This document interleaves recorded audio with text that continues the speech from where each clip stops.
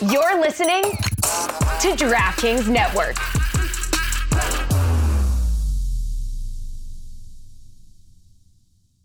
Today on the Cooligans, in segment number 1, we talk about the MLS playoffs, the knockout round. We also argue with each other about how the MLS should be run, a promotion relegation debate. You know, maybe Ted Westervelt gets involved. Who knows? No. In segment number 2. In segment number 2, we talk about so many things. We talk about the first leg, the Angelina Jolie for some, the Kathleen Turner for others. The first leg of the next round of the playoffs. Was it good for anyone? Yeah, if you were home, everyone else did pretty terrible. That and more on this episode of the Cooligans. Hi, this is Kyrie Shelton from New York City FC, and you're listening to the Cooligans. Yeah, everybody. What's up, guys? Oh, boy. Cooligans podcast. It is, it's here. It's here again. Yeah. People have tried to shut us down. And they will not. Week after week, but they're like, oh, yeah, we can't control the internet. Yeah, that's right. You can't hold me down. Can't stop us now. Thank you for listening. My name is Christian Polanco. That is your name, and my name is Alexis Guerreros. We are the Cooligans. It's actually Guerreros. Someone gave me shit for that when I was in Arizona this weekend, and they were like, Guerreros, isn't it Guerreros? And I was like, yeah, but when you say that, you sound pretentious, like you just did right now. Yeah, I wouldn't say it's pretentious.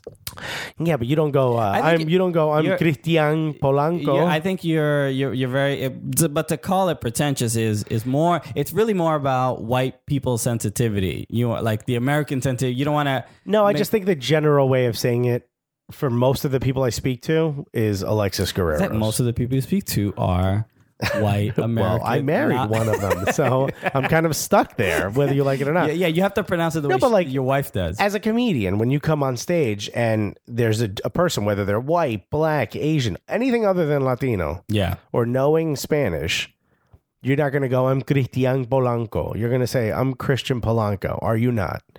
Yes. You not so long ago filmed a 45-minute special. Someone brought you up to that. Someone brought you up, right? Who brought you up? Christy Cello. Yeah. She pronounced your name how? This is on your own special. The way she pronounced. But I'm not arguing that whether it's called what do they call it? Code switching, right? That's like the new term where you adapt to the environment that you're in. You speak the way the people in your environment speak, and that's I understand. Which is true. Like when I go back to Newark, I'm like, "What up, homie?" I don't say that when I walk into a deli, and I understand that. But you called it pretentious to say your name correctly. It is a bit. So that's where I disagree. To call it pretentious suggests that you don't want to hurt the feelings of the people that you're saying your name to. No, I think you don't want to make them uncomfortable. It's not making them uncomfortable. It's expecting someone else to now say it in my native tongue. If I was with a group of other Latinos, I wouldn't be like, don't say Alexis, that's pretentious. I'd be like, to someone who clearly doesn't have the tongue fortitude or whatever you want to say to be able to roll the R's in my last name. I'm just not going to do that to them. Okay. So, but I still don't think it's pretentious because that's how you say your name. And there is some pride in that. Right. But you know what? My buddy who's from Poland, when he's in this country, he's not Marcin, he's Martin, and that's fine.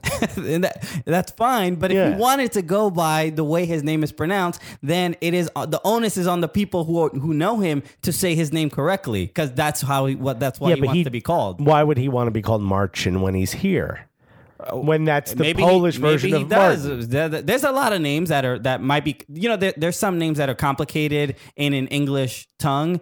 And don't I know it? I live not far from an Ethiopian restaurant, and one of them was like, hi, I'm just going to say fake names.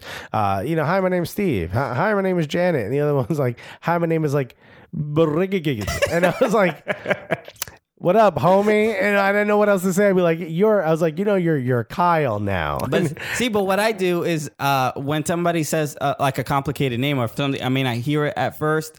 I'm like, wait, what's your name? I just want to make sure I get it right. Right, of course. Well, it's what we all do. We don't just sit there and go, nope, not anymore. So that's the thing. Yeah. So it's not pretentious of them to want to somebody say their name correctly. So it's just this apprehension you feel towards I don't know that it's an apprehension. I just think towards it's like saying your name. Like if you look, you don't care about your name, but some people do. There are some, I wouldn't say that I don't care about my name no, either. but there's some people, there's some guerreros in the world that want course. their name pronounced guerreros. Exactly the way in their native tongue. Sure. So they're not. I wouldn't call them pretentious. I wouldn't say they're pretentious, but if they sat there like in a business meeting, and everyone would be like, by the way, we have to say, whatever, But you're associating. Echeverri Guerrero. So I'd be like, you, I'd be like, just say, like, if you're in Japan, they might say the R's wrong. But you know what I mean? Like, do we you're- have to give them shit for it? But look, the example you just used, you even said in a business meeting. So this business meeting, the business meeting world, you're Yeah. implying is this non-Latino, No. Okay, let me. If we're in a non-Latino business meeting, but most business in America is done in English. That's just the general language of business done in this country. So I'm not sitting saying that all the people around me are not very functional and successful Latinos that have broken through the stereotype. I've never said that whatsoever. But maybe the conference call is on, and we're supposed to be speaking English in an American way. So yeah, that's exactly what I'm saying. And that's look. There's certain. I would say there's a certain demeanor you may that your demeanor may change in that environment. But if you want to be called whatever you want to be called, people should call you that. So and there's nothing. I don't pretentious disagree. about it. It's almost that part I disagree with. It's to me a bit much. To me, it's similar to a transgendered person once they change the gender or they go through that transition and they feel that they are a woman, they want to be called a woman and by the correct pronoun. And some people do feel I agree. it is pretentious, but I don't I don't feel think that it's way. pretentious. I don't think it's pretentious for them if they feel they are a woman, then address them as a woman. Yeah, that's not a problem. But if you all of a sudden, But rolling the R, that's just way if too you much. told me your gender is a sound that I have to make every time, I'm going to go, no. I'm not going to do that. I'll give you woman. I'll give you whatever the fuck you want, but I'm not going to all of a sudden sit here and come up with, a special, I'm not going to, make a fart sound with my armpit, roll my R and make a fax machine sound just to placate you. Yeah. It's not going to happen. I love that that's the equivalent of rolling your R's. Yeah. I mean, it is. It's so difficult. This is now 6 minutes we've been talking about this. Yeah. And this has nothing to do with soccer. That's fine. Yeah. But we got to clear this stuff up. We got to clear the air. Yeah. How dare we go about our business without letting people know how I feel about. Look, if you say guerreros, I'll be like, yo, man, that's awesome. But I'm not going to force someone to do it. Sure. That's fine. Like I give you, whatever. I make fun of you for the way you say Chicago. Well, that's the right way to say it. Oh, I am saying it wrong or right? No, you're saying it right, but you're obviously saying it wrong. Like you're not saying it wrong, but you're saying it wrong. You get what I'm saying. So you want people to say, I don't know. It seems like you want people to say your name incorrectly. That's what it sounds like. Yeah, I'm fine with that. Yeah. So don't mind. Anyway, I am Cristian Polanco. And I am Alexis Guerreros. Mi gente.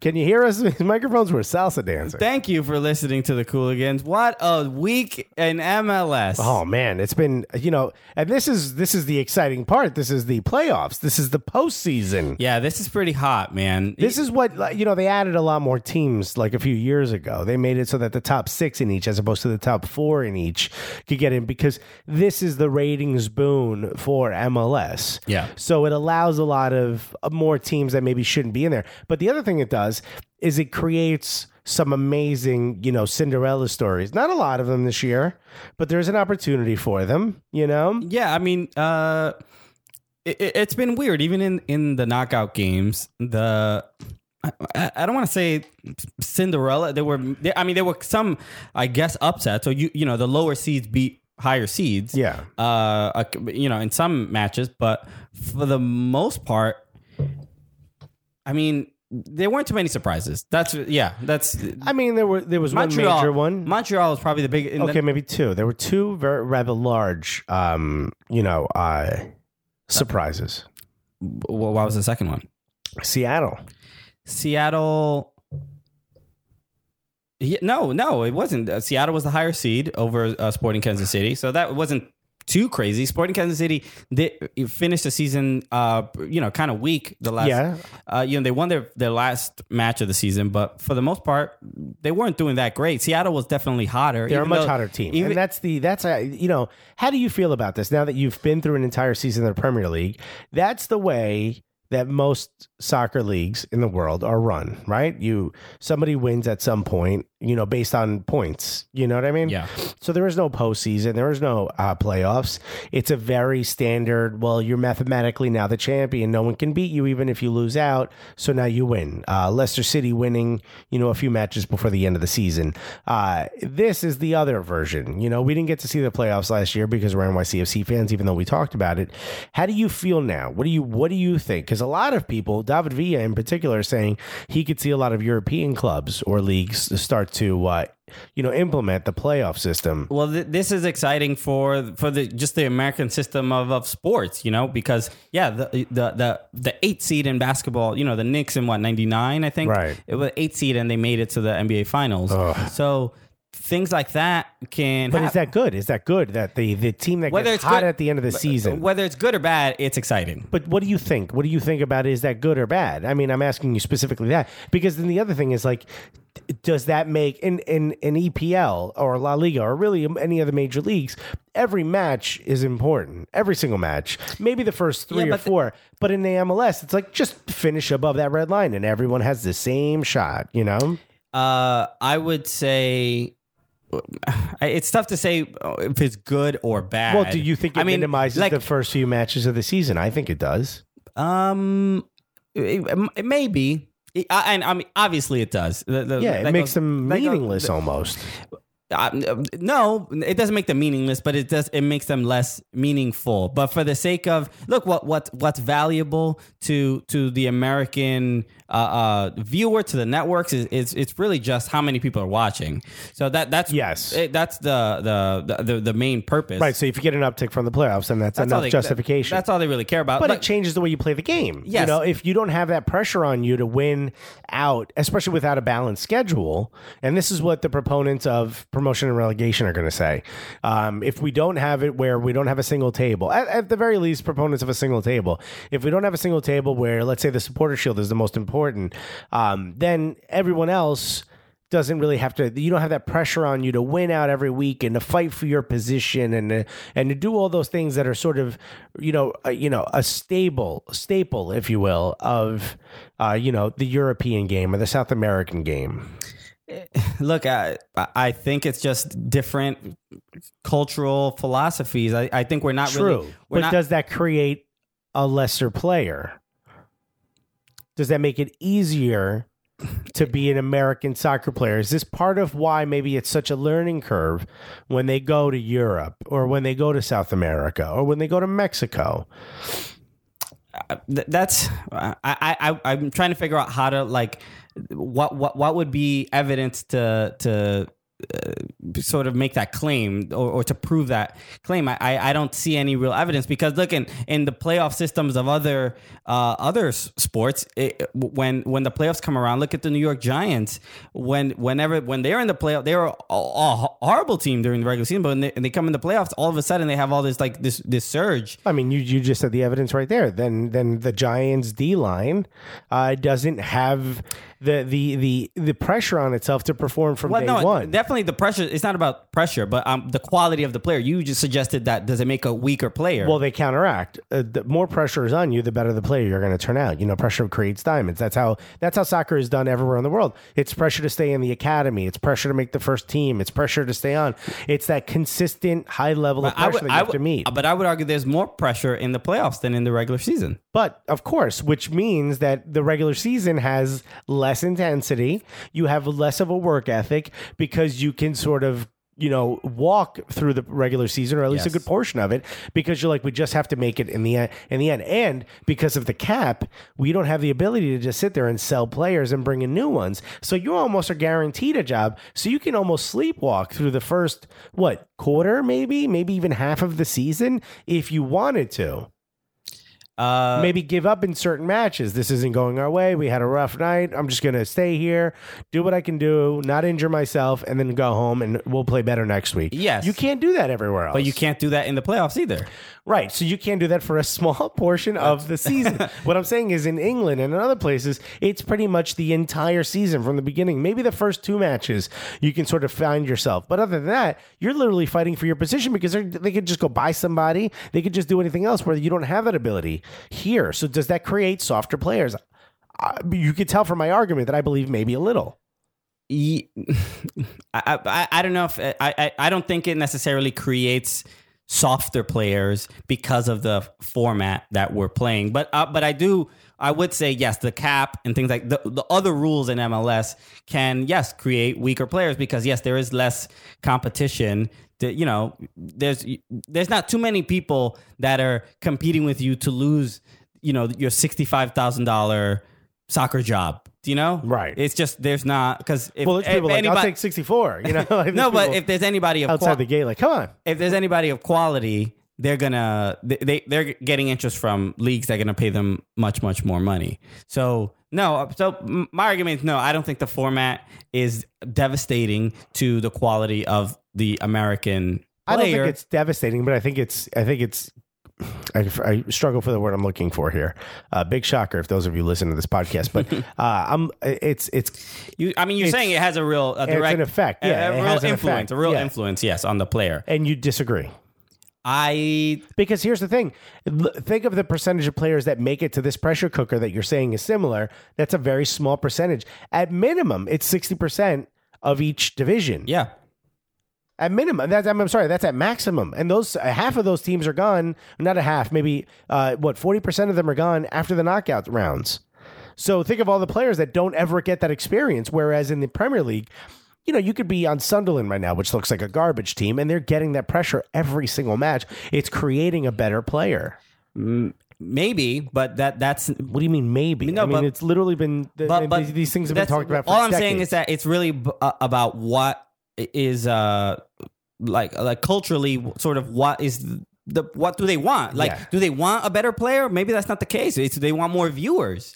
So the priority is not about the quality of the player. 100%. I think they're putting that aside for the purpose of getting a better viewer because they're saying if we become a much more successful league, we can implement all of these things that you want. Yeah, 100%. You're right. But I don't think tomorrow next season. MLS goes into promotion relegation and they have that system. I don't think we're going to see immediately a greater athlete, a greater American soccer player. No, and athlete, I hate that word for the purpose of talking about soccer because that's not what's important. There's so many other things in place that stifle the quality of American players. Right. And that when I think of the first remedy to make the American players better, I don't think let's get rid of the playoff format. That's all I'm saying. I don't think it needs to be gotten rid of. I think more important would be a balanced schedule. Okay.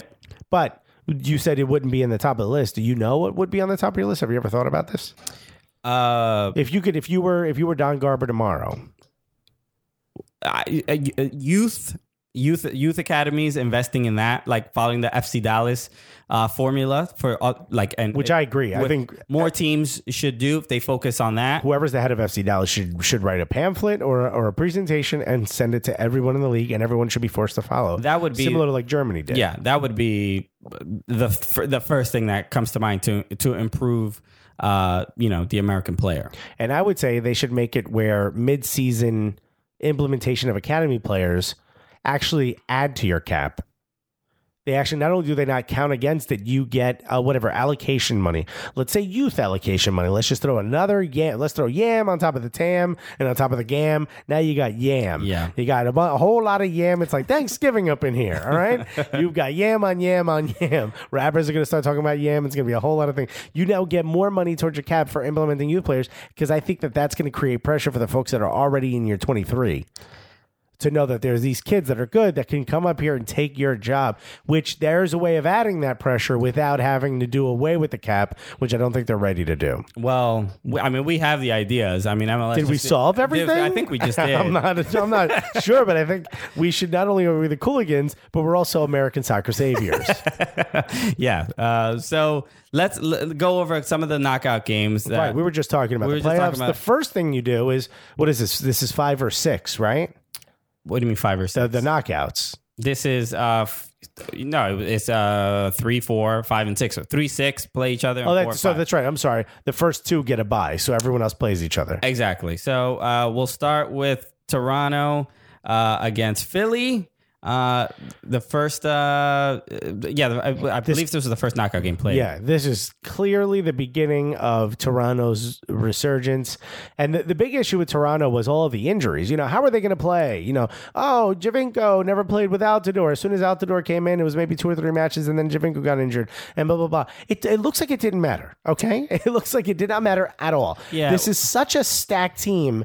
This is the new LA Galaxy, where I'm watching the match, and I'm like, how is this possible in the cap? How do they have this many people? They did look really good. They won 3-1. Philly, I mean, no one really we were talking last week. We didn't really expect Philly to get out of this.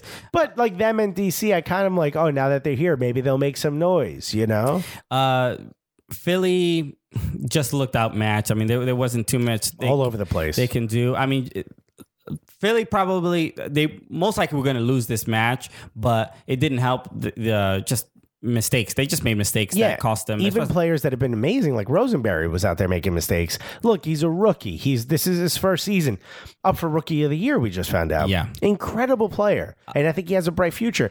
Clearly, this was a bit much of a moment for him. He seemed to have made a couple of mistakes, which the big mistakes were from Ken Tribbett. Oh my God! From Philly, he was out there river dancing in front of the goalkeeper. Really poor defense. I mean, it was the reason probably 2 of those goals happened. Right. The first one, a ball just bouncing in the box. Andre Blake goes to play, just misplays it. And Altidore, like sort of rainbows it behind his head, and then Javinko rainbows it into the goal. It was one of those weird. Their elation wasn't that they scored, that they actually found a way to make that work. Exactly. This isn't something they went over in the training ground. This was just, but see, these are the, sort of lucky bounces that you need in order to win an MLS Cup.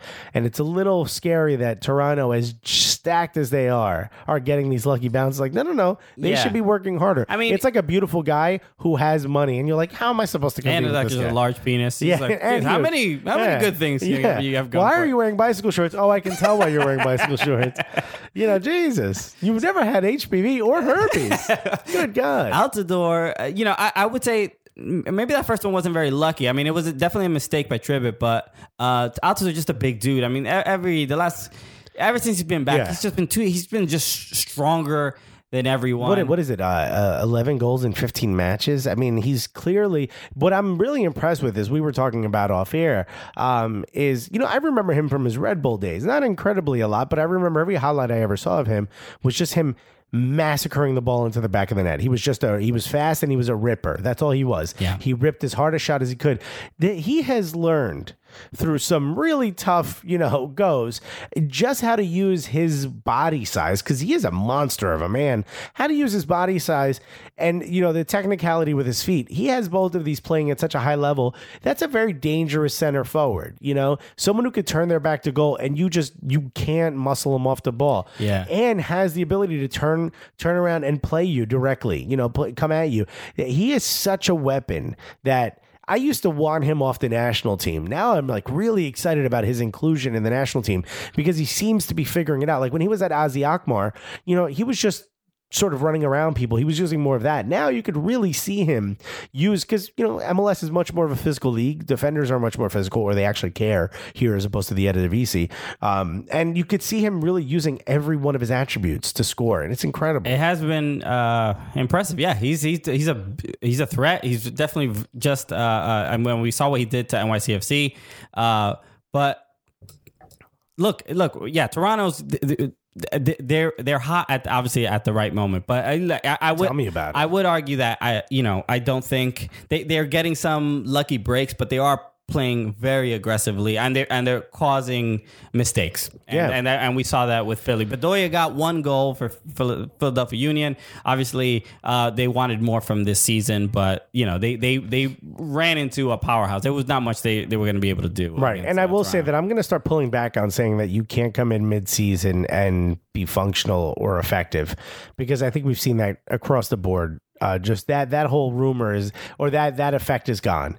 Alejandro Bedoya has been absolutely incredible for them this season. He only gave them half a season. If you're a Philadelphia Union fan, Marissa Pilla, who came on here with us, I think all of them, maybe in that conversation, that she was still unsure they were going to make the playoffs. There's so much that they're looking forward to next year. Look at everything they were able to get out of the draft and everything they were able to bring in. If they continue to do that, if they continue to find Rosenberries out there and they continue to bring in guys like Bedoya, not even all the way, I know Tranquillo is leaving, or Tranquillo, because he's not Latin. If they can find a replacement for him and bring other guys like that in, they're going to be such a wonderful team to watch. A lot of promise. I think even next season, I think they are in the playoffs again. I think they have a lot to build on. But look, last season they were terrible, and look how great they got in the playoffs this year. This is a positive ending for them. Definitely. So next up, the Seattle Sounders against Sporting Kansas City.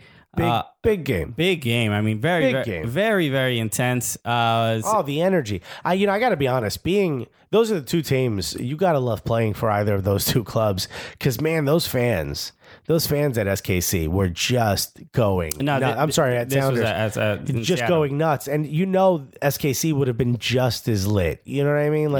It's got to be great to play for either of those clubs. Seattle wins 1-0, kind of, from a goal of Nelson Valdez, who did not score all season. And if you ask, Fehlhaber also did not score in the playoffs. Yeah, there was if you didn't see the post game interview, it was posted on YouTube. I forgot. We played the audio before this. Yeah, that's right. Yeah. So, Fehlhaber was just the level of sarcasm. I mean, you won't find it stronger in like a 12-year-old girl. No, not at all. It was really, you couldn't roll your eyes harder than he was talking. His anger is like, you can feel him white knuckling his car keys or something in his pocket. He was as angry as anything. And they're saying this is his last season in MLS. He's being looked at by some other leagues. Clearly a high level of a player. So you hope he sticks around. But man, he was not happy. Look, most people were not happy. There were a lot of controversial. Even Seattle fans have to admit that was offside. That was so clearly offside. Look, the officiating is something we've talked about so many times. Get it straight. I mean, there was a goal taken back from Matt Beasler, who was barely. Off a set slight piece, shoulder offside. Yeah, he was offside. And look, the fact that the linesman saw it, good on him. Great work. Where was he? But I believe it was almost 83rd, 84th minute.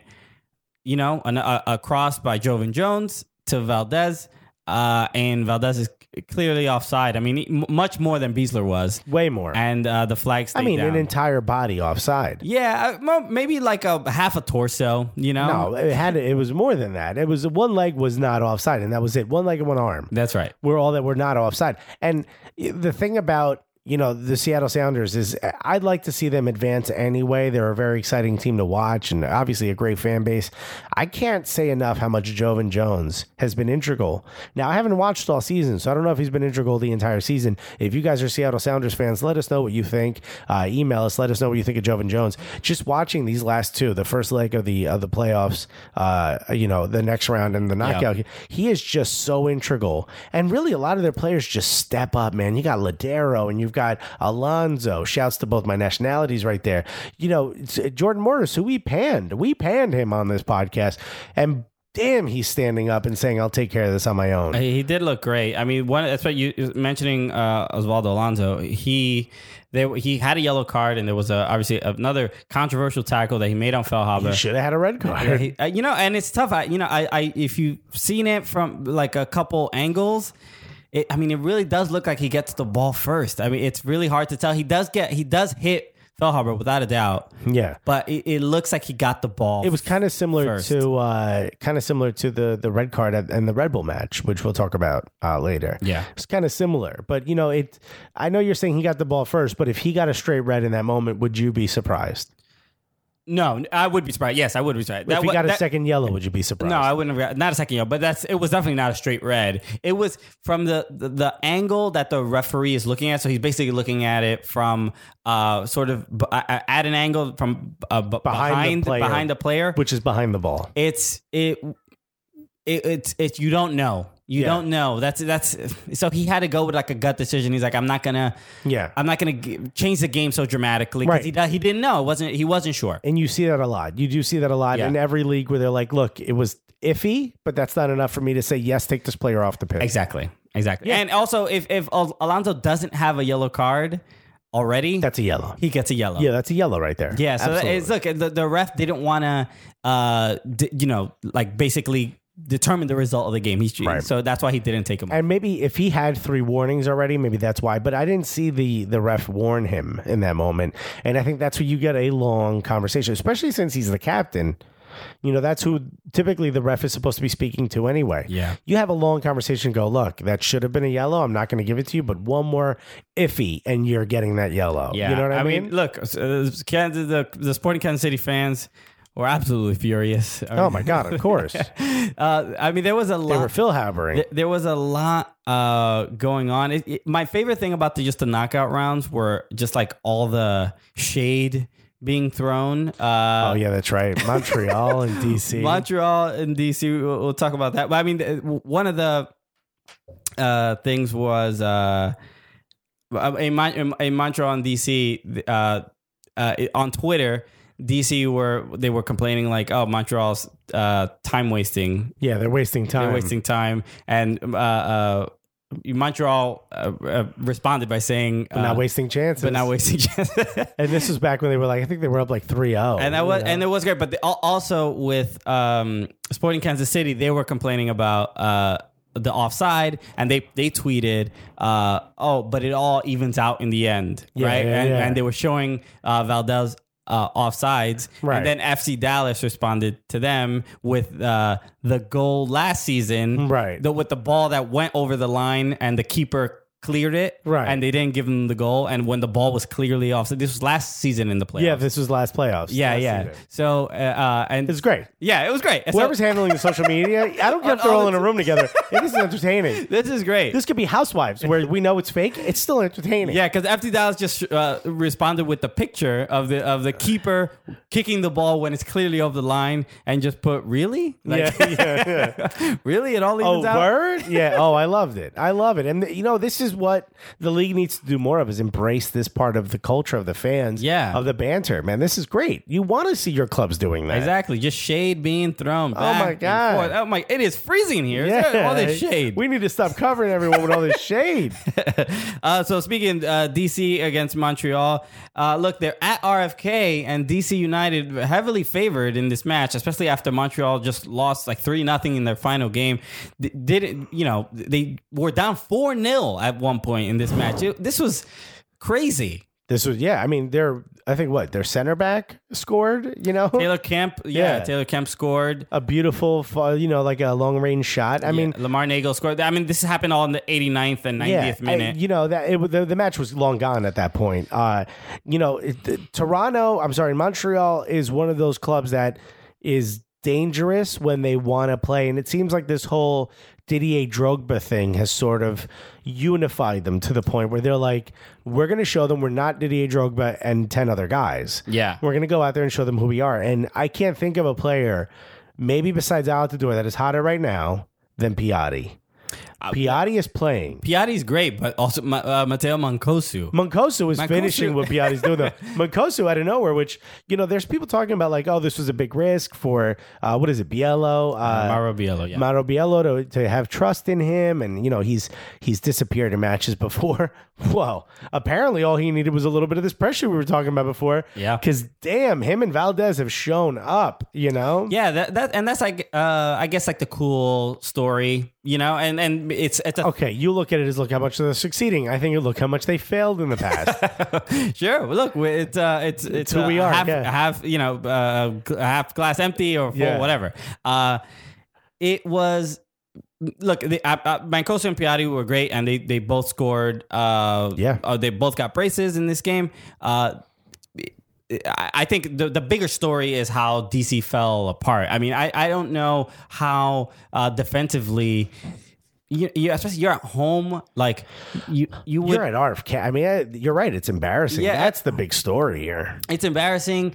They should have went in with a bit more confidence. It should have been a bit more dominant, and they just didn't show up. 100%. Especially, look, losing is losing. That's fine. But being down 4-0 at one point, look, once they were down, I think 2, they were really attacking. They couldn't handle Montreal's counterattacks, and it was disappointing to see, especially from a team that had such a hot latter part of the season. Yeah, I think the big issue is, and this goes back to all American sports, this is something that maybe you don't get accustomed to if you're not a fan of American sports, but the idea of resting your players before a playoff. You know, how does a bye week hurt you? You know, we're going to talk about that with NYCFC, but you know, resting those big guys at the end of the season like DC United did in their last 2 matches or in their last match, that you don't do that. Soccer is a momentum rhythm game. And we're seeing, I know sometimes it works, but I think we're seeing right now that, you know, resting those guys in the last game of the season has hurt DC United. And I think that's part of what it did. Maybe it's a little bit of rust. Maybe it's a little bit of, infamiliarity with each other. Is that a word I might have just created? Unfamiliarity. There you go.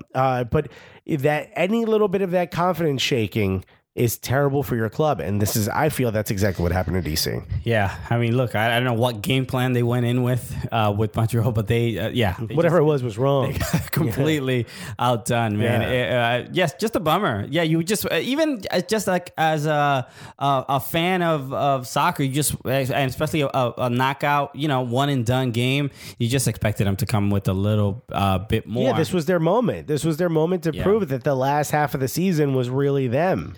Yeah. So, I mean, they failed. The more news with Drogba, but yeah, he didn't. He was there. He was there tweeting from the game, which. Yeah, who knows? Like, it's just so strange. All of this is... I don't know what's going on with him because he's apparently fit enough to play, but... Didn't want to be not in the 18. And then... Or not in the first 11. And then they also mentioned, like, he has a back injury. I feel like they're just lying. Yeah, the back injury is clearly a lie at this point. He hasn't played in weeks. No. I can't imagine it. But look, what an illustrious end to your MLS career. He probably doesn't really care that much. He cares enough to be there, though. I'll give him credit. Which, who doesn't care as much? Where's the rest of Montreal? Why were there so many empty seats in that building? It's a playoff game. Oh, you mean like why didn't they travel to RFK? Well, I'm sorry. I was talking about because he was at both matches. Okay, that's right. Yeah. All right. So, we're going to talk about that in a second. First, the final knockout game was LA Galaxy against RSL. RSL, I thought they would play just maybe a little bit better. They didn't look really good. They didn't have many chances. LA Galaxy kind of... even Landon Donovan started. They had they just looked stronger.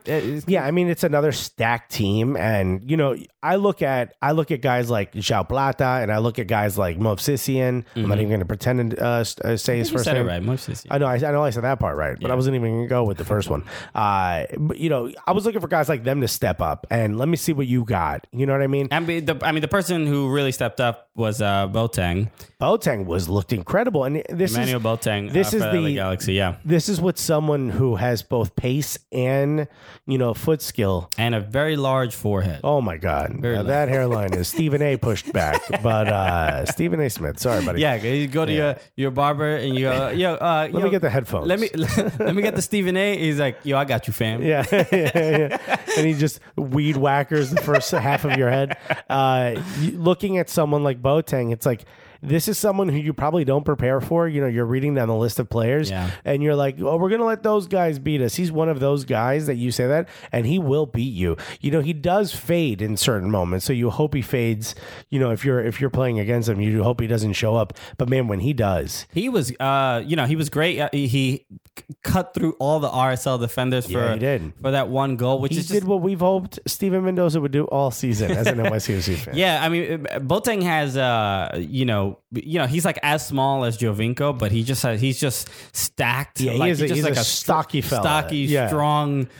He's much more of a bulldog. Yeah, that superhero Puck. No, remember Puck? The one from Real World, the bicycle. No, he's like a Marvel character. He's just like a small man, but he's just like dense, and that's sort of what. Yeah, he's like a little juggernaut. Yeah. There you go. Okay, see, I know some nerd you stuff. You read a comic book? No, I just know it from the video that was really popular like 10 years ago, where the guys, this helmet too big. You don't remember that? I don't remember. I'm going to play it for you before the next one. I'm going to play it just so that the next, it's hilarious. He like, damn bitch, as he would come in, it was hilarious. It was a bunch of dudes from Harlem. It was hilarious. So, but Boateng, he did shine. We got one goal from Alan Gordon and then two from Boateng. Which Alan Gordon? this guy is like, he's our Jamie Vardy in the sense that Jamie Vardy last season, everyone's like, how is he doing this? He doesn't belong here. That's kind of how I feel about Alan Gordon. I mean, I like the guy. I'm sure the guy's a great guy. But you watch him run, it's like a Clydesdale out there. Yeah, he doesn't have pace. He doesn't have foot skill. He doesn't have anything. What he does is pretty tall. I mean, he is like... He's height, and he finds the back of the net. And you can't... Yeah. You can't hate on that, he has like that, that striker's mentality. He just knows where to be positioned. But wherever that position is, he's going to get there slowly. Yeah. I mean, give him some time. Give him some time. He knows where he needs to be. He'll get there. Come on, give him a break. He's doing it as best he can. So LA Galaxy wins this one pretty easily. RSL, kind of mid-table year, the entire season. They really didn't look so great. No, they didn't. But they just got outdone. LA Galaxy had all the confidence and energy sort of backing them, and they took advantage of that. Yeah, and I think if you're RSL, you're going into next season, you're keeping Plata, you're keeping Mo Sissien, who clearly wants to stay. Yeah, what is it, Javier Morales, I think? Yeah. He's the other one that's also really good. And, you look at that and you say, how can you build around them and start to find a replacement for Kyle Beckerman, who's starting to look a little bit his age. And I know he's still going to get opportunities with the national team and whatnot, but, he's not exactly, he's not a spring chicken anymore. Yeah, I mean, Beckerman just needs to, start a weed dispensary already. It's so funny with that hair. Everyone just assumes, I assume it every time too, and I don't think he does. He could have a fortune. I know. Just looking at his picture would make me want to buy weed. I don't even smoke. I'd be like, yeah, I'll buy those cookies. Sure has great stuff. Yeah. I mean, it's probably the best. The commitment you have to be a white guy with dreadlocks in Salt Lake City for as long as he has. I mean, it's been years. Very committed. He's skillful. We applaud you. All right. We applaud you. All right. We're gonna end this segment and get into the first leg of all the playoff matches in the second segment because just a lot of ups and downs and heartaches and heartbreaks. Just unbelievable. All the home teams won. Yeah, in these first legs, just crazy. I don't think a road team scored. Actually, a road team did score. Did they? We'll talk about it when we come back. So if you're not a fan of MLS, now's when you should be watching. I don't think a road team scored. No road team. No road team scored. Alexis is right yet again. We'll be right back after this. Hey, what's up, Christian? Hey, Alexis. Hey, what are you wearing under your pants? Oh, I'm wearing some Mack Weldon underwear. We should have talked about this before I asked you that. Good thing I didn't, show up just Commando. You think, that would be fun? No, it wouldn't. Totally ruined Cooligan's Corner. I feel like I'm trapped in Cooligan's Corner. I'll tell you this. I'm also wearing Mack Weldon underwear, and I just got back from a trip. I brought all three pair that I have with me on the trip, and so I didn't I didn't have a chance. I was in Arizona, very hot, right? My body has now regulated itself to the New York City winter. So I get down there. I am sweating profusely. My underwear took a beating, but because I was wearing Mack Weldon, it still smelled like I never wore them. It almost fools you into thinking you don't have to shower. Yeah, I've never even heard the phrase "my underwear took a beating." I never heard that sentence before. No? Well, you don't swing like I swing, my friend. No, it's been great. We've been using Mack Weldon stuff for a while now, and every time I play soccer, I always play in my Mack Weldon underwear. I love the Mack Weldon undershirt. Also has the same like qualities where it doesn't pick up any smell. Right. So you're never a big gross turd after wearing Mack Weldon stuff. No, in fact, I brought my sweatpants. They're not actual sweatpants. They're like those joggers. You know what I mean? Yeah. So they're cool. They look like you could wear them out. They were a little too warm to wear out, so I actually wore them when I was like lounging around in the hotel room before I went to the wedding, which I was down there. Why would you wear your sweatpants out? You're not a high school girl. Yeah, but I want people to think I'm young and hip. Yeah, of course. But like the joggers are now they're casual they're but still formal. Maybe not formal. Maybe formal's casual enough to wear outside. And I was about to wear them, but it was just too warm out. So I was like, you know what? I'll just keep this. I'll lounge around. And I don't know what material they're made out of, but they're so comfortable that I'm gonna be honest with all of you listeners. I wore them without the underwear underneath. That's right, baby. Great. Oh, yeah. I mean, that's almost. They took a beating. I just feel bad for everyone around you more than. Yeah, well, it was just the wife, but even she was like, "I'm gonna go see what's in the lobby," and I'm like, "I'll be right with you. I'm not allowed to leave." So, guys, if you want Mack Weldon underwear, sweats, undershirts, they make absolutely amazing. They make polos too, they right? Make amazing stuff. You have one of the polos; they're great. Go to MackWeldon.com, pick up some stuff. Make sure you use the promo code Cooligans, and you'll get 20% off. Absolutely, and they also make socks, which are incredible. I have both their athletic socks and their dress socks. Neither one of them, nothing I'm wearing stinks anymore. It's incredible. I don't know how they did it, but they managed to do it. On the other hand, you smell awful. Oh, I'm still terrible smelling. But the clothes I'm wearing, once I take them off, you're like, it wasn't the clothes. Yeah. It's just him. Now we know for sure. Yeah, it's his terrible body. Thank you, science. Thank you, Mack Weldon. Thank you, Mack Weldon. Again, that's Cooligans. You'll get 20% off. Go to MackWeldon.com. Check it out. We love it. Can't talk enough about it. We're back, baby. We're back, guys, to talk about the first leg of the MLS playoffs. Yeah. Hot week. Oh, it's one hot leg. Yeah, it's just like that amputee you did in college. it's the Angelina Jolie dress from the Oscars a couple years ago. With That's what it was. That one leg out. Damn, that's one hot leg. You know the second leg gonna be real hot. Can't wait to see that second leg. This was not a stanky leg, not at all. No, not even close. No, this was one hot leg. Oh man, so. What was your take just across the whole first leg? I mean, I think that we paid attention to this a lot more than last season. Yeah, for sure. There was first time NYCFC's in the playoffs. Just my mentality overall. Very nervous. I'm for some reason I was really confident going into that knockout round. I'm like, we got a bye week, we good. Yeah. And then you see Toronto playing, you're like, oh my god, why do we have to play them? And this is part of what my argument is about sort of the standings, because we don't use tables here. The standings don't really dictate who the best team is at this moment right now. Yeah, I think that's very, very clear because every team. Every team that won the knockout game won their first leg. Yeah, and this is just part of that momentum carrying over and it's almost like playing the knockout round is an advantage. Yeah, it seems like it, unless you get an injury, which if you're NYCFC, you got an injury without playing in that. Pirlo apparently, took a knock. He had a calf issue. And Vieira had a brain issue when he was setting up the lineup and formation and tactics. But the rumor is that they had a players only meeting after that. I mean, there's a lot. We'll talk about that. We'll go through it. Let's go through it. But to talk about what you asked, my general feeling was one of a high level of excitement and a high level of anticipation, but also a little bit nervous. And I'm not a nervous guy. Nothing really makes me nervous, but you could see the writing on the wall. All the home teams are winning. None of the road teams are winning. None of the road teams are even scoring. And you're like, oh, yeah, there wasn't too much optimism as far as as like for whatever team you support, like I think going into that first leg, I don't know what team could have went in saying like we definitely got this. There weren't any real.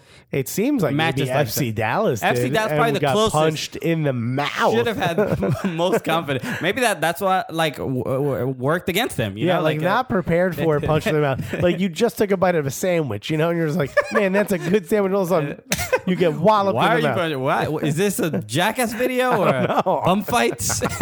Oh man, you know they would not fight if they had sandwiches on bum fights. Remember they made that guy get the tattoo on his head? I didn't play the video for you. All right, we'll do that before the end of the thing. Okay, so let's start with the games in the order that they were played. Montreal against the Red Bulls. The Red Bulls went over to Stadio Saputo. No one's doing good in Canada. Portland lost in Canada before the end of the season. Didn't make the playoffs. Montreal wins their first match. Red Bulls go up there. Boom, they lose 1-0. Yeah, on a wonder strike, a golazo. What is French for golazo? I don't know. Golazo. Oh man, it was Mancoso. It was just out of nowhere. Yeah, I mean the striker you've always wanted. Yeah, overall, like the Red Bulls seemed. The last few weeks, look, they were unbeaten in the last 20 matches. Which I wasn't even aware of that. That's ridiculous. Well, there's a lot of the way they play. They remind me a lot of Tottenham in that way, where they play this a certain style that leads to a lot of draws. You know what I mean? You look, the Red Bulls. You sort of expected them to get a win here. Look, BWP just gets the golden boot. He scores 2 goals the final game. They looked just incredibly optimistic that they would get one here. I think we both agreed that they looked to be the hottest going in. And in fact, if I'm not mistaken, they were the one with the highest percentage of winning the MLS Cup. That's right. That's right. You know, this is a big step back for them, but another team with, a lot like NYCFC that had that bye week. Yeah. Well, it's impressive. I would say what's more impressive here is Montreal's defense to leave them scoreless, to leave the Red Bull scoreless that's not easy. So that's pretty impressive on their part. The fact that the Red Bulls couldn't score is probably, obviously a little bit surprising. Yeah, that's a notch on your belt for sure. So look, they were laying their body on the line. You saw that block at the end of the match that Oyongo put on BWP. I mean, he literally, and he was falling. There's a lot of people, when you see the inside the net cam, you could see him tripping. He threw his body at the ball, and I'm like, that's what you do to win a match. He did almost like a Jimmy Superfly snooker jump off the top of the cage. Even I know that. He threw his arms up. I mean, it could have hit his hand. It would have been really bad. He actually looked at the crowd and swiped across his neck before he did it. Just to let him know this is over. This is his finishing move. It was incredible. And if you're Montreal, BWP should have made that goal. Oh my God! First of all, BWP could have sent that ball anywhere except across the floor, and it would have went in. But you got to give credit to Oyongo because he knew. And same thing with Bush. Bush, when BWP sort of was in the clear, and he knew, he was like, I've watched enough tape to know he's going to try to chip it over me. And he stood at the end of his box, and he did that. And it's like, there you go. It's the last spot he could have touched the ball with his hands. It's all the one thing I will say about Montreal is they were very prepared for this match. Yeah, it did look like it. And look, I don't think they could have won this match without an amazing goal like Mancuso. Oh, 100%. They needed something special. That should have been 0-0. That should have been 0-0. You're right. Exactly. I think you're right. I think they got something special. And again, Piatti, not his best match ever, but he was playing at a very high level. And you got guys like Sasha Klesch, and you got Dax McCarty. You've got BWP. I know there's Grella. All these guys play at an incredible level, and you've got Montreal just digging in and saying, we're not going to let you score here. And look, they're going to Red Bull Arena. That's clearly a home field advantage for Red Bull there. They love to play there. They're going to play really, really well, I'm sure. Look, they only went down one aggregate, so I mean they have a 2-0 really good chance to win. But Montreal plays parking the bus a bit. We'll if see. you send everyone at them, I mean, this is... I don't think Montreal can leave the Red Bulls scoreless for 2 games in a row. I don't think that's going to happen. I think Jesse Marsch is going to change whatever strategy he needs to at least get one in. So Well, look, I don't think they walked into Montreal with a different strategy and they were able to hold him. It's different in their house. I agree with you. But I don't know that Jesse Marsh is all of a sudden going to say, send the back line. I don't think he's going to put, 11 guys in front of the ball. I don't think that's going to happen. The Red Bulls can easily put up two or three. You're right. On Montreal. But Montreal's they're getting at least one goal. You think so? Yeah, they definitely. Who do you think? What do you think the final aggregate score is here? I'm gonna go with aggregate. I'm gonna say, I don't even know that if it's gonna be aggregate. I think it's gonna go to extra time. Well, you think the aggregate will be tied? I think it'll be tied, and then they're gonna decide at extra time. Penalties? And either it's gonna Red Bull's gonna win in extra time, or they're gonna win in penalties. I think Red Bull walks away the Red from Bulls it. are going to win this one. I think Montreal, 1-0 aggregate to Montreal is not a big enough lead. It's not enough. No, it's not enough. But I do think Montreal walks away with this. I think Montreal walks away with this. It may be penalties, it may not, but I think they walk away with a 1-goal cushion. I think they're going to be able to sort of withstand that fire once again. And if anything, they're going to be able to match it. So I think they walk away 2-1. This is what I'm saying. Okay. All right. That's fair. I think they each score 1 goal. Yeah. So I guess the aggregate would be 3-1, right? If they No, it's 1-0, and I think they're each going to score 1, so it'll be 2-1. Okay. Yeah. All right. So all right. That's fair. Although I would love to see penalties. I always enjoy that as the second legs. Next up, LA Galaxy against Colorado Rapids. LA again. This is another defensive match. You expect this from Colorado. I think the fewest goals against in the league, I believe, or close to the bottom. A weird goal from Gio Dos Santos. Yeah. Basically an own goal for Axel Schuberg. Bounce off of Schuberg's head and just kind of almost like a weird chip. Well, yeah, Giovinco seemed to try to catch it. Dos Santos. Sorry, Jesus. Right. Gio Dos Santos tried to catch like the open part of the net, which is shocking to see someone do that. BWP, you might want to take a note. But Schuberg, who's been doing this all season, sort of uses his head to clear it.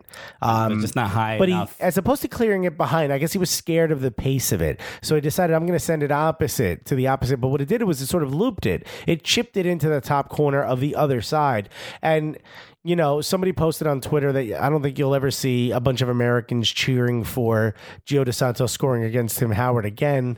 That's a little eerie. Sure. But if you're an LA Galaxy fan, this is part of that. They say the magic of the FA Cup. This is the magic of the MLS playoffs. These are the things you need to win the cup. And you need these lucky breaks. Now, it may change. That may change when you go to Colorado. It's a different height. You're playing at a different, elevation. Colorado clearly knows how to play at home. I think this still goes to Colorado. I agree. I think Colorado, they're going to figure out a way to do this. I mean, look, the goal was pretty lucky. And they needed that. And defensively, they're so strong. They don't really make many defensive errors. Axel Schuberg is also up for Defender of the Year in the MLS. That's not by accident. He's a giant man. And look, I think LA got lucky to win this one. I agree. I think LA is lucky. I think if you walked away with 0-0, you'd have just as much confidence in Colorado. I still have that confidence in Colorado. I've never had confidence in Colorado ever before. This is the only time that I'm going to sit here and say that in fact, I'm willing to go on the line and say you're going to see a goal out of Hairston, or at least an assist out of Hairston. Okay. Well, I think these guys are going to be attacking. Jermaine Jones should be back. Also, oh, that's right. By God, he's going to be playing the whole match. Oh God, yeah, he changes the game when he comes in. Yeah, and that's really their issues. The issues for Colorado, even throughout the year, have never really been defensive issues. It's more offensive. So and he helps and he helps that and just to get that midfield up. Well, and that's the thing. He plays so much more further ahead that he is able to be sort of that anchor man, up top. Like he's able to sit Will here. Ferrell. He's Will Ferrell. So he brings the dog with him and everything. So what I'm saying is he's Colorado means whale's vagina. Do you know that? Yeah, of course. I think we all know that. For those of it, it's Colorado if we're not being pretentious, if we are being pretentious. But what you see what Jermaine Jones does is he's able to keep the ball way in the other team's 18. and he's not afraid to track back. Where I forget the gentleman's name who was up there before him, much more of a defensive, lying back, protecting the back line. Jermaine Jones is now doing that. Jermaine Jones is forcing pressure on the back line, and against an older back line, we saw some fancy footwork out of Van Damme and everything, but with an older backline like they have, I think that puts too much pressure on him. I think Jermaine Jones does exactly what he does. Every time he comes on the match, he changes it. He did it for New England. He's doing it for Colorado. I think they walk away with this. Yeah, LA has to figure out defensively, how to handle Colorado's defense. And they also, in the second leg, Steven Gerrard might be making a return. Robbie Keane may start. They need Robbie Keane. If Robbie Keane comes in, that'll help, even out what Jermaine Jones is doing. But anyone but Gordon. Commissioner Gordon. Next up. You're big on the comic book references today. What happened? You nerd out this weekend? Next up, TFC, Toronto FC against NYCFC. Let's not talk about it. So this was, look, we're NYCFC fans. This was a game, first playoff game for NYCFC. They end up losing this one 2-0. And yeah, we have lots of opinions on this match. Look, the first thing we need to talk about is the starting lineup. Yes, the starting lineup and the tactics. Now, let's just say, without going into a lot of individual detail, they came out very defensive, and that was their game plan. That's not going to work with David Villa. Now, he put in Vieira, put in Steven Mendoza, and kept him in for the entire match because he's the pace. So you're saying this is how we're going to spring into attack. Matarita comes forward, who's your left back, your midfielder, your left midfielder, which would be in this case, I know they don't play they play a 4-3-3, so he's a bit more forward. But you've got Mendoza up there, so you've got two pacey on the left, and that's how you're going to be able to counter. And he's playing very defensively. Now, for everyone who sits there and says, "I don't know why he would do that," think about where Vieira's done in his career. He's never played in a playoff match, but what he has played is in Champions League. And what do you do when you go on the road to a tough match? You're playing. You're an English team, and you're going to a Bulgaria or Romania or one of these tough, you may be better than the club that you're facing, but it's going to be intimidating. What you do is you say, I'm going to go there and I'm going to play defensively because they're at home and they're going to be playing very forward. We're going to play defensively, and then we're going to be able to secure less. We're going to be able to secure a better aggregate score going back home. Yeah. Clearly what he was trying to do. So everyone who's like, what's he trying to do? Why is he playing this way? He's not an MLS guy, okay? And that's not bit us in the ass until right now. Probably the worst time to bite us in the ass, but it bit us in the ass finally. And here's the moment. I don't disagree completely. I wouldn't have done it that way, though. Well, we talked about the lineup. The biggest changes. Josh Saunders, the starting goalkeeper, started 33 matches for the team. This wasn't his first start for Eirik Johansson. Eirik Johansson. So he played in the final match. And he looked great. He looked So, he looked better than Josh Saunders. So they brought him in for the NYCFC's first playoff game. And I'm just saying, whether it's right or wrong, it was a very bold decision. Is it? You play the hot hand. The guy's 6'8". All he has to do is lean to one side and he covers the entire He did goal make post. some big saves. And look, I would say that the issue was he's not the reason NYCFC lost. No. Without a doubt. But here's the thing, and here's where I'll agree with you. If the reason why he was put in is because of how stoic and comfortable he is playing out of the back, why bring him into a match where you don't play out of the back? I mean, they tried. Barely. That clearly wasn't the main goal of that. But he didn't make any mistakes getting the ball out of the back. No, we didn't. So but it wasn't really our tactic in that match. We're playing Route 1, which I'm fine with if that's what you're saying. This is what we need to do to win on the road against a clearly very high level competitor. I would say the bigger impact was the fact that Andrea Pirlo, injured, did not play this game. We found out that he wasn't going to play just a couple, maybe hour or two before the match. Yeah. So that was a big surprise. And the choice to replace him was Mikey Lopez. And he is not Andrea Pirlo. We know that. No, he's not. And I don't even think he's an MLS player. No offense to him. I think my guess of what Vieira's strategy was especially without Pirlo, we're not going to have a cohesive sort of midfield, a particularly strong offense. There's not going to be that playmaker in the middle of the pitch. So But we have other options. But regardless if we have other options, I think his choice was we only need one. Let's bunker down. Yeah, we only need one goal. So let's focus more defensively. And Mikey Lopez, out of all the choices, is a much better defensive midfielder. You're right. But here's where you're wrong. We have this guy that we're paying $750,000 a year to that has not played, but played pretty good in Mexico. You're talking about Medi Bellucci, right? Medi Bullhog Bellucci. I mean, first of all, can the guy score a wonder goal? He has, okay?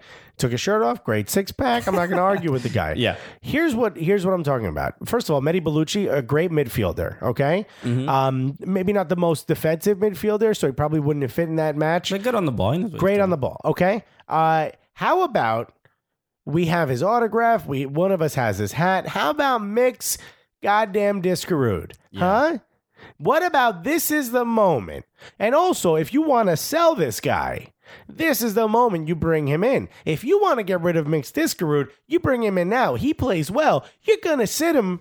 You're not going to create a controversy. You're going to sit him back down for Pirlo. But he can walk away. Him and his agent can walk away and say, look, when we had the chance, look how great we looked. All we need is the opportunity to start. Yeah. If he looked terrible, you say, see, that's why we didn't play him this entire time. Right now, Mikey Lopez is the scapegoat for this entire match. And Vieira, when this is your moment, you have nothing to lose if you're Vieira and you put Mix Discarude in. Nothing to lose. The guy who likes to play defensively now, he's learned to do that. And you know he's good enough to spring the attack. I think that just... Tell me that wasn't a better option.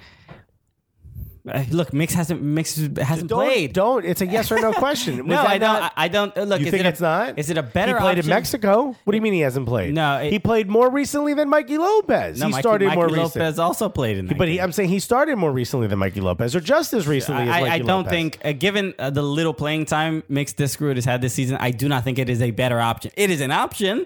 It is a valid one. The guy was a national team player. I don't think it's a better option. No, as far as the chemistry with the team, it's a risky move. He used to be national team player. It's riskier than having Mikey. I completely. I mean, I beyond wholeheartedly disagree. It's riskier.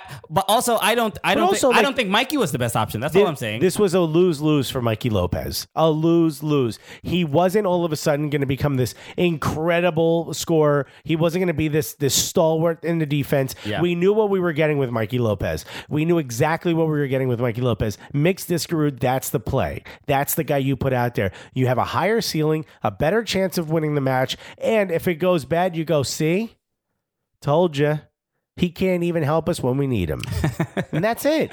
Maybe. Look, all right. That's look, we not maybe. Anything could happen. Alexis, you're right, Alexis. Anything could happen. Thank you so much for doing this podcast with me. Look, because then the fans get to listen to reason. Vieira made the choices that he made for whatever reasons he made them. I think you aren't angry enough. I think honestly, I would say changing keeper was the bad move, regardless of Johan.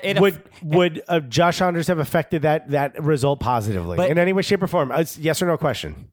Would he have would he have made the? It's a yes or no question. Made the saves? No, I think he would have. I think Johan, the change of changing your keeper in the club's first playoff match affects the psyche of all the players. So I would say yes, it would have affected it not as negatively as Johansson. If this player meeting was because they feel that they're better directed defensively when Josh Saunders is back there, then I'll agree with you.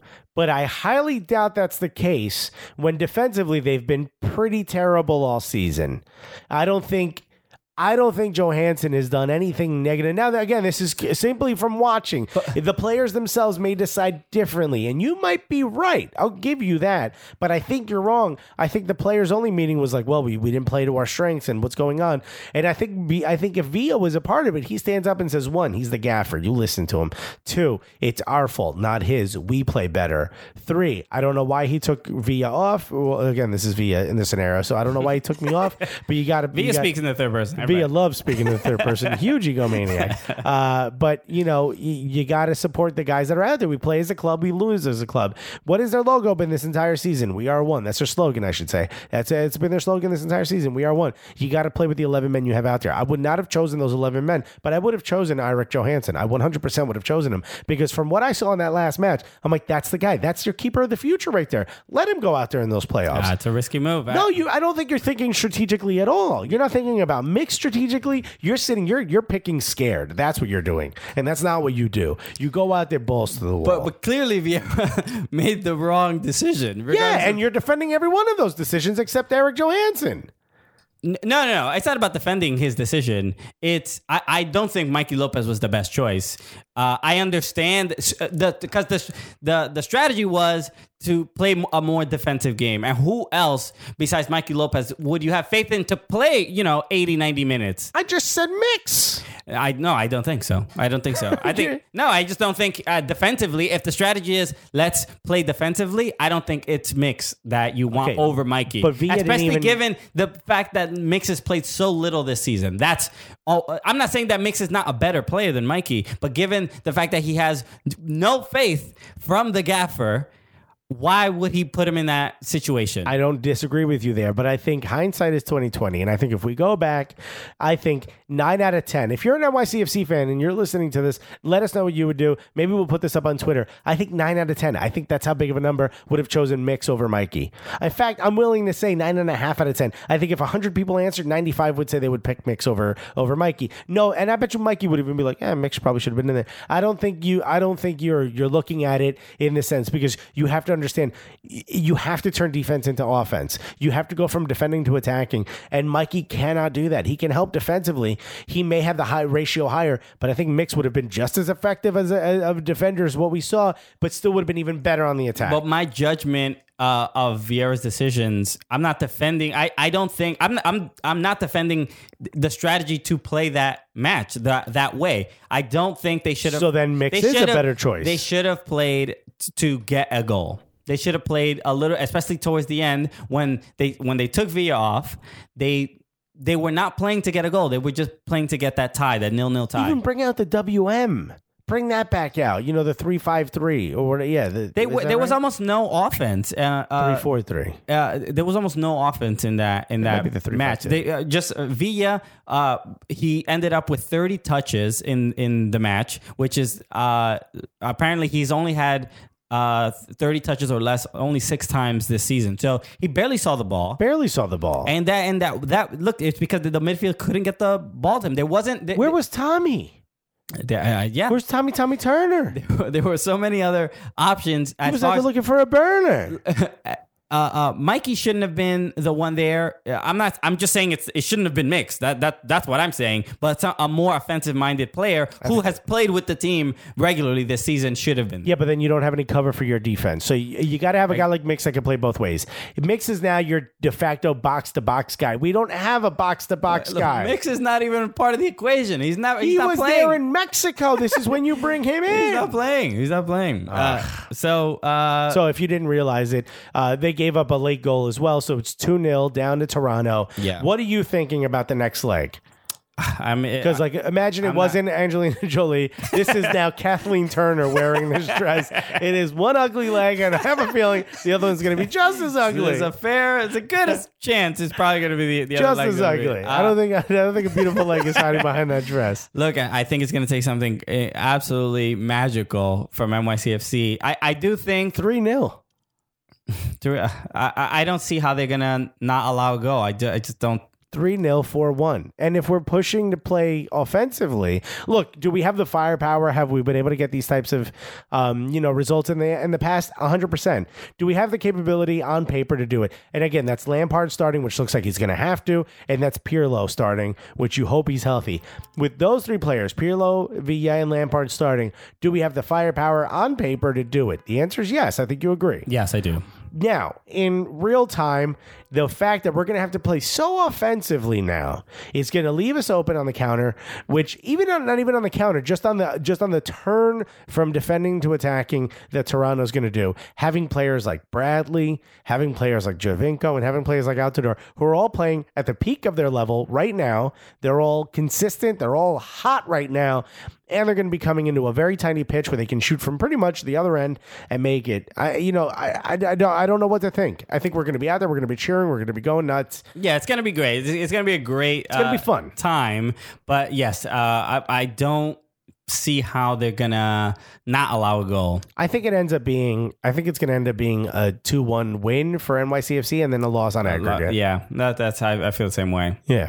If it's 3-1, I'm still walking away excited. They did what? Last year it was a 4-4 draw, so it's not like they can't put any. They can put the points up. They can. Put they stop? Can they stop? Yeah, that's really going to be the concern. It's going to be really tough. I mean, it's going to take just like calm and poised and focused defending.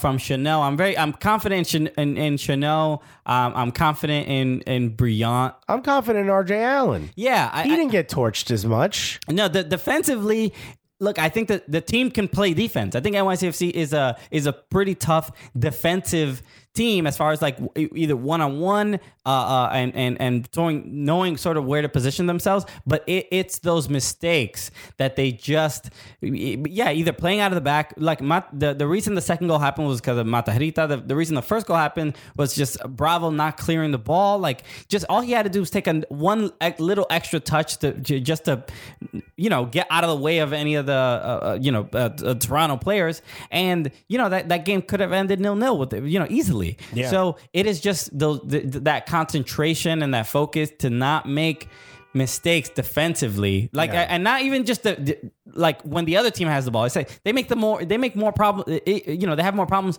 when they have the ball. They make defensive issues when you're right. They have the ball. Matarrita looked terrible all match, and I think he's smart enough of a player to come back stronger, and maybe the pressure of the moment got to everyone. Steven Mendoza looked lost out there. I don't know why. I don't know how this is possible, but every time Steven Mendoza or David Villa had the ball, there were 4 defenders around them. Where's everyone else? Yeah, where is everyone else? It looked bad. All of a sudden, we don't know how to space. We don't have space but anymore. Again, I think it was because the purpose of that match was not to win. You're right. That's why I think they were prevent defense. Yeah, I think. You're right. That's why there were so many people. Well, then I'm angry. Who are you angry at most? You. That was too fast. And you didn't see his eyes, folks. He had honor and truth in his eyes. That was way too fast. I'm upset with Vieira. I think it was just a poor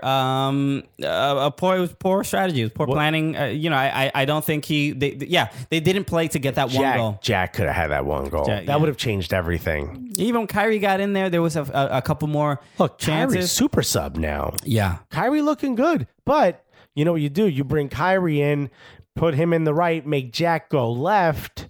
And I know that's not Jack's best, but it switches it up for the defenders, show them something else. Jack has the footwork to be able to handle it because he roams, and keep Villa in. They should have done more offensively minded changes and just have a stronger offensive strategy. It should have been done at the half too. Even for all these first legs, I think all the teams should have tried to make it a bigger priority to score. I mean, to score one, every team needed one. Yeah, it would have changed. It changes everything. An away goal changes everything. Exactly, and that's and Vieira knows that. Yeah, and none of them played sort of with that real aggression to get that one goal. It was playing safe, and that never works. And look, it works sometimes, but it's not going to work in the MLS. And speaking of definitely not playing it safe, Seattle against FC Dallas. This was a debaucherous match. It was hard to watch. I mean, it's very surprising from FC Dallas. They have not looked this bad. Almost. I think there was one game against Seattle where they gave up, I think, 3 or 4. I think also NYCFC beat them, and they looked kind of bad. No, that was a draw. That was a draw. 2-2 draw.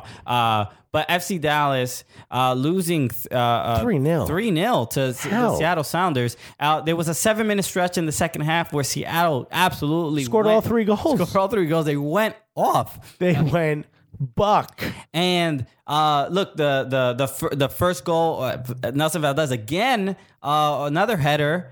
Just across and that head's not just for that beautiful head of hair, my friend. and he puts it in, goes over the keeper, puts it right in. Look, a mistake, and you could sort of get past it. Look, if FC Dallas goes into the second leg down 1-0 aggregate, you can live with that. Yeah, who cares? Perfectly fine. You're FC Dallas. Yeah, you can make it right, but. 3-0 is a tough. 2 more goals just within in the next few minutes from Ladero.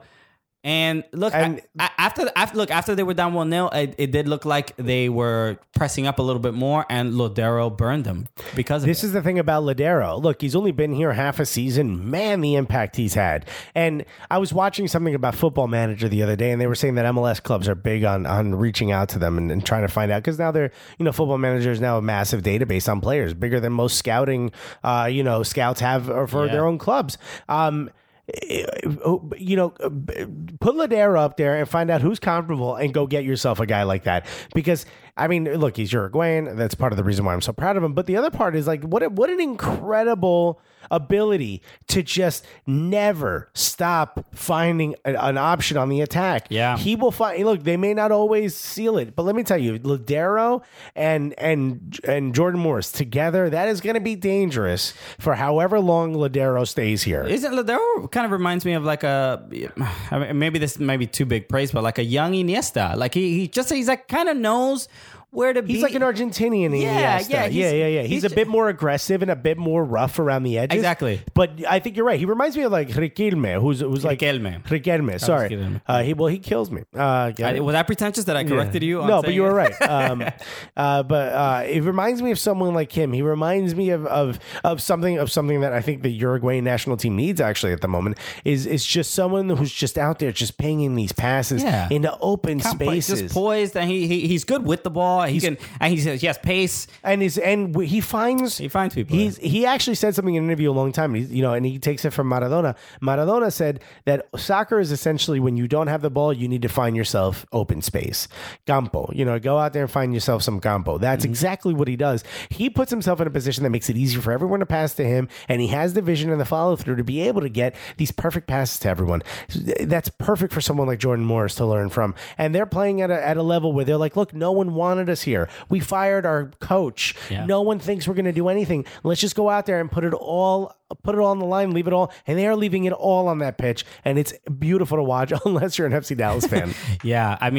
Oscar Pareja, the coach for FC Dallas is, shocked. There's no way. Yeah. He said after the match that the Seattle Sounders were just much, much, much better. But it's for 7. FC Dallas was a great team up until the 7 minutes at the beginning of the second half. So it is this is an incredible mountain to climb. I don't think FC Dallas is going to get out from a 3-0 aggregate being down. I don't think so either. I don't see. Look, if there's any team that could do it in this league, I think it's FC Dallas or Toronto. Okay. Mm-hmm. But I think FC Dallas is more than capable of getting over it, but not against a team playing like Seattle's playing right now. Yeah. You better hope that heat is blasted on high when you get down to Texas. Texas, you better hope it's humid and disgusting. I know it's not right now, but you better hope out of somewhere that they're uncomfortable somehow. You got to find a way. And you know what? If you are a fan of FC Dallas and you are not at this match, don't talk to me, because this is your moment. Same thing goes for NYCFC. Same thing goes for Colorado. This is the moment where you need to be there. And for 90 minutes, it's your job to root your boys on. Because let me tell you something. FC Dallas is going to need that when they get back. NYCFC is going to need that when they get back. And Colorado is definitely 100% going to need that. Put the joints down, put your vape pens down, put your pyramid, whatever, vaporizer down. This is it. Get your asses out there and chant and sing and go nuts, because your guys need you right now. Yeah, so the Sunday, the second leg, of all the matches. Let's hope you all get an Angelina, not a Kathleen. It's gonna be great. I mean, all the matches start. What time? 2:00 Eastern time. The first one, Colorado and LA Galaxy, from till 2, 4, 6:30, and 9:00. One of your teams is playing. Oh yeah, and Leslie Jones is going to be there talking about bodies. So get your ass out there and watch that. How match. great was that? This watched all of MLS playoffs. Yeah, Leslie Jones. Someone who she just discovering soccer. It's like a baby sort of tasting lemon for the first time. Right. It's like those videos. They're like, what is? Yeah, this is blowing my mind. Yeah. So it's just been great to watch her, a fellow comedian, and watch her sort of experience the game. Probably not for the best reasons, but still, she's here. Still great. There was my favorite one was she was watching NYCFC against Toronto when Kyrie came in. Yeah, and she was just like, "Oh, really? Yeah. So you just take off one hot ass dude for another hot ass dude. Okay, badass. I see how you do it, MLS. Yeah, but she said it with more swears. Yeah, a lot more. But it was great. But this is exactly what you want to see when, as a soccer fan, this is what we want to see is people enjoying the sport for whatever reason. Yeah. So whatever reason brings you to the match. One viewer, she's watching the game. However, some people watch the game with a couple beers. Yeah, some people, with family. Some with family. But clearly Leslie with her vibrator. Yeah, She's just painless. Enjoying herself. Yeah. And hey, we want you to have fun. We never thought of the MLS as a reason to get off, but go for it. Go for it. Yeah. All right. I feel bad about the song "Come On New York" now with Leslie now. Yeah, she might take it a little too literally. Squirt on New York. Get yourself a new rug. God, what a wonderful, and hey, if you're listening to this, come watch the match with us, Section 238. Yeah, you'll have a great time. So it's going to be fun. Sunday's the next one. I hope you guys had fun listening to this episode. Yeah, thank you for listening. Again, we do this every single week. And email us if, we said something that, you have a question about one of the games. Disagree. Yeah. Email us. And also if you want... or tweet at us. We're at Soccer Cooligans. We have some stickers. If you want to, some Cooligan stickers, you want one, just email us. Let us know about your playoff team, how they're doing and what you think their chances are. And we'll send you a sticker. Yeah, we'll get some stickers out to you. Again, we are the Cooligans. You can find us soccercooligans.com, Soccer Cooligans on all social media. Email is soccercooligans@gmail.com. My name is Alexis. My name is Christian. Your name is Cristian Polanco. I am Alexis Guerreros. Dímelo, pariguayo. Ay, mismo coño. La Vega. Anyway, if you need anything from us, all you have to do is click listen, and what you would be listening to is the Cooligans.